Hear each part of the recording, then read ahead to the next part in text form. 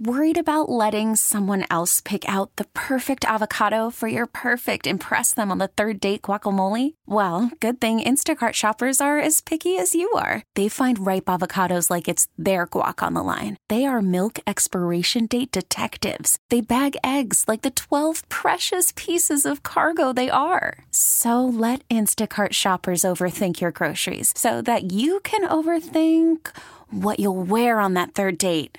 Download the Instacart app to get free delivery on your first 3 orders while supplies last. Minimum $10 per order. Additional terms apply. Baseball is in full swing. NBA playoffs are heating up, and your NFL team is gearing up for training camp. Listen to the latest on the teams you love here on the Odyssey app. The biggest sports radio stations in the country, providing unrivaled local coverage of their teams, all in one place. Exclusive interviews with players, coaches, and team executives, streaming live and always available on demand. Stay in the know with your favorite teams right here on the Odyssey app. Joining us on the line, political analyst Steve Roberts, as we really kicking into high gear, Steve, in the political season. You've got the first caucuses in just about a week's time, just over a week from today. But I want to start with something that happened over the weekend, and that was President Biden kicking off his campaign. I thought it was very interesting. He said during his speech, talked a lot about Donald Trump, said Donald Trump's campaign is about him, not America, not you. And I was thinking it was a very interesting thing for the president to say, because I'm very much expecting, and if you judge by his first speech, President Biden's campaign is going to be about Donald Trump, isn't it? Yes, absolutely. And it was in many ways in 2020 as well.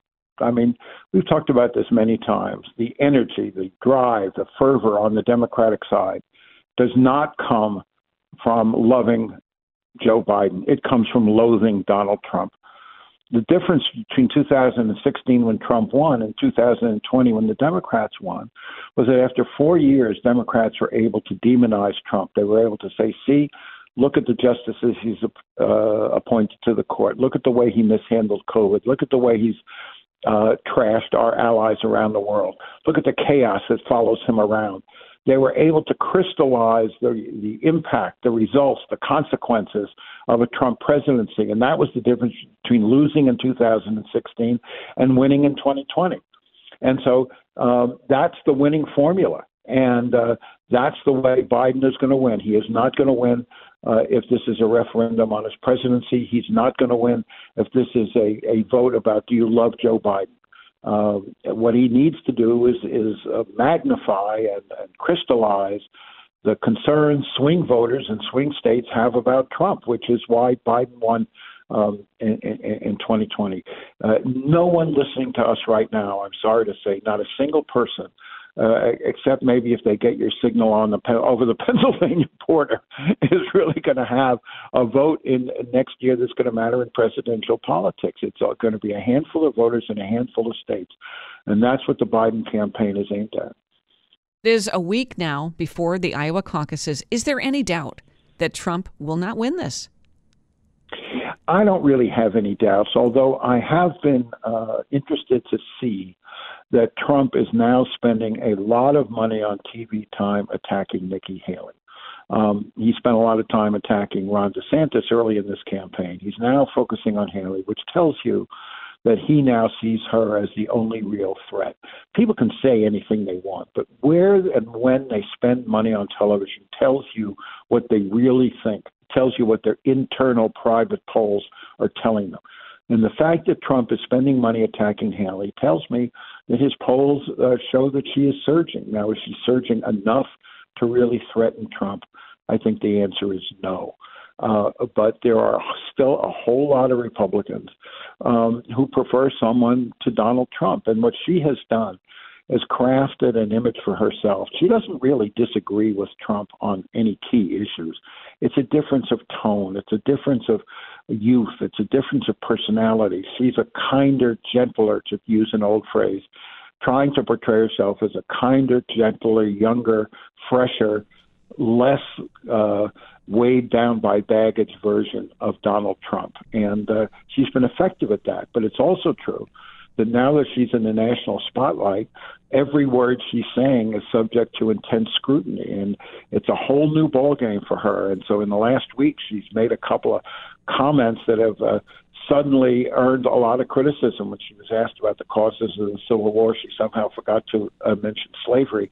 You know, when you're governor of South Carolina, people don't really notice. But when you are a serious contender for a presidential nomination, the spotlight is much, much, much brighter, and that's what she's learning. You know, that idea of, I'm Trump without the chaos, right? I feel like that seems to make sense to a lot of people. Like, that would be very appealing. But is the chaos the whole point? Like, do people like the chaos? Yeah, I mean, Trump supporters, sure.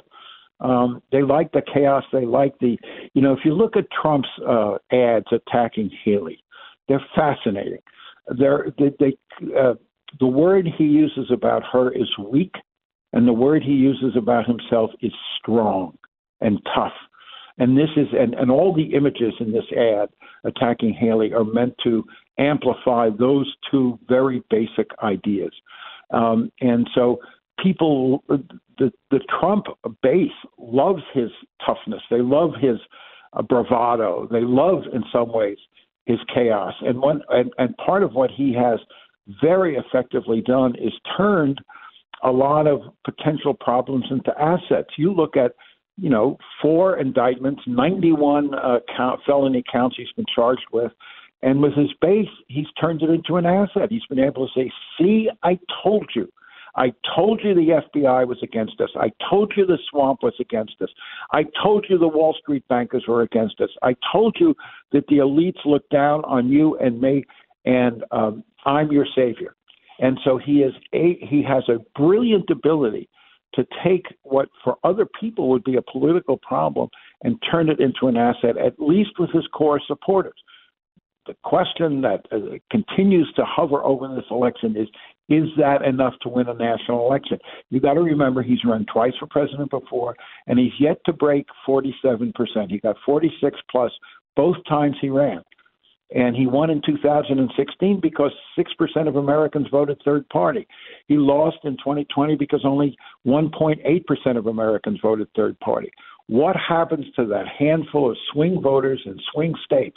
Is this going to be a rerun of 2016 when Trump won, or a rerun of 2020 when he lost? That's the question. All right. It's a big one, too. Hey, Steve, thank you. Sure, anytime. Steve Roberts, political analyst here on WBEN. Hey, Rob Bradford here. I have set out on a mission with my good friends at FanDuel to prove what I have known for some time. Baseball isn't boring. Now I have a daily podcast to prove it with some of the most notable people in the baseball world, screaming baseball isn't boring from the mountaintops, or at least agreeing to come on our show. Players, managers, GMs, and yes, even the commissioner of baseball, Rob Manfred. It has been a constant wave of baseball's most powerful voices. So join the revolution. Subscribe and soak in Baseball Isn't Boring. Listen on your Odyssey app or wherever you get your podcasts. You'll be glad you did.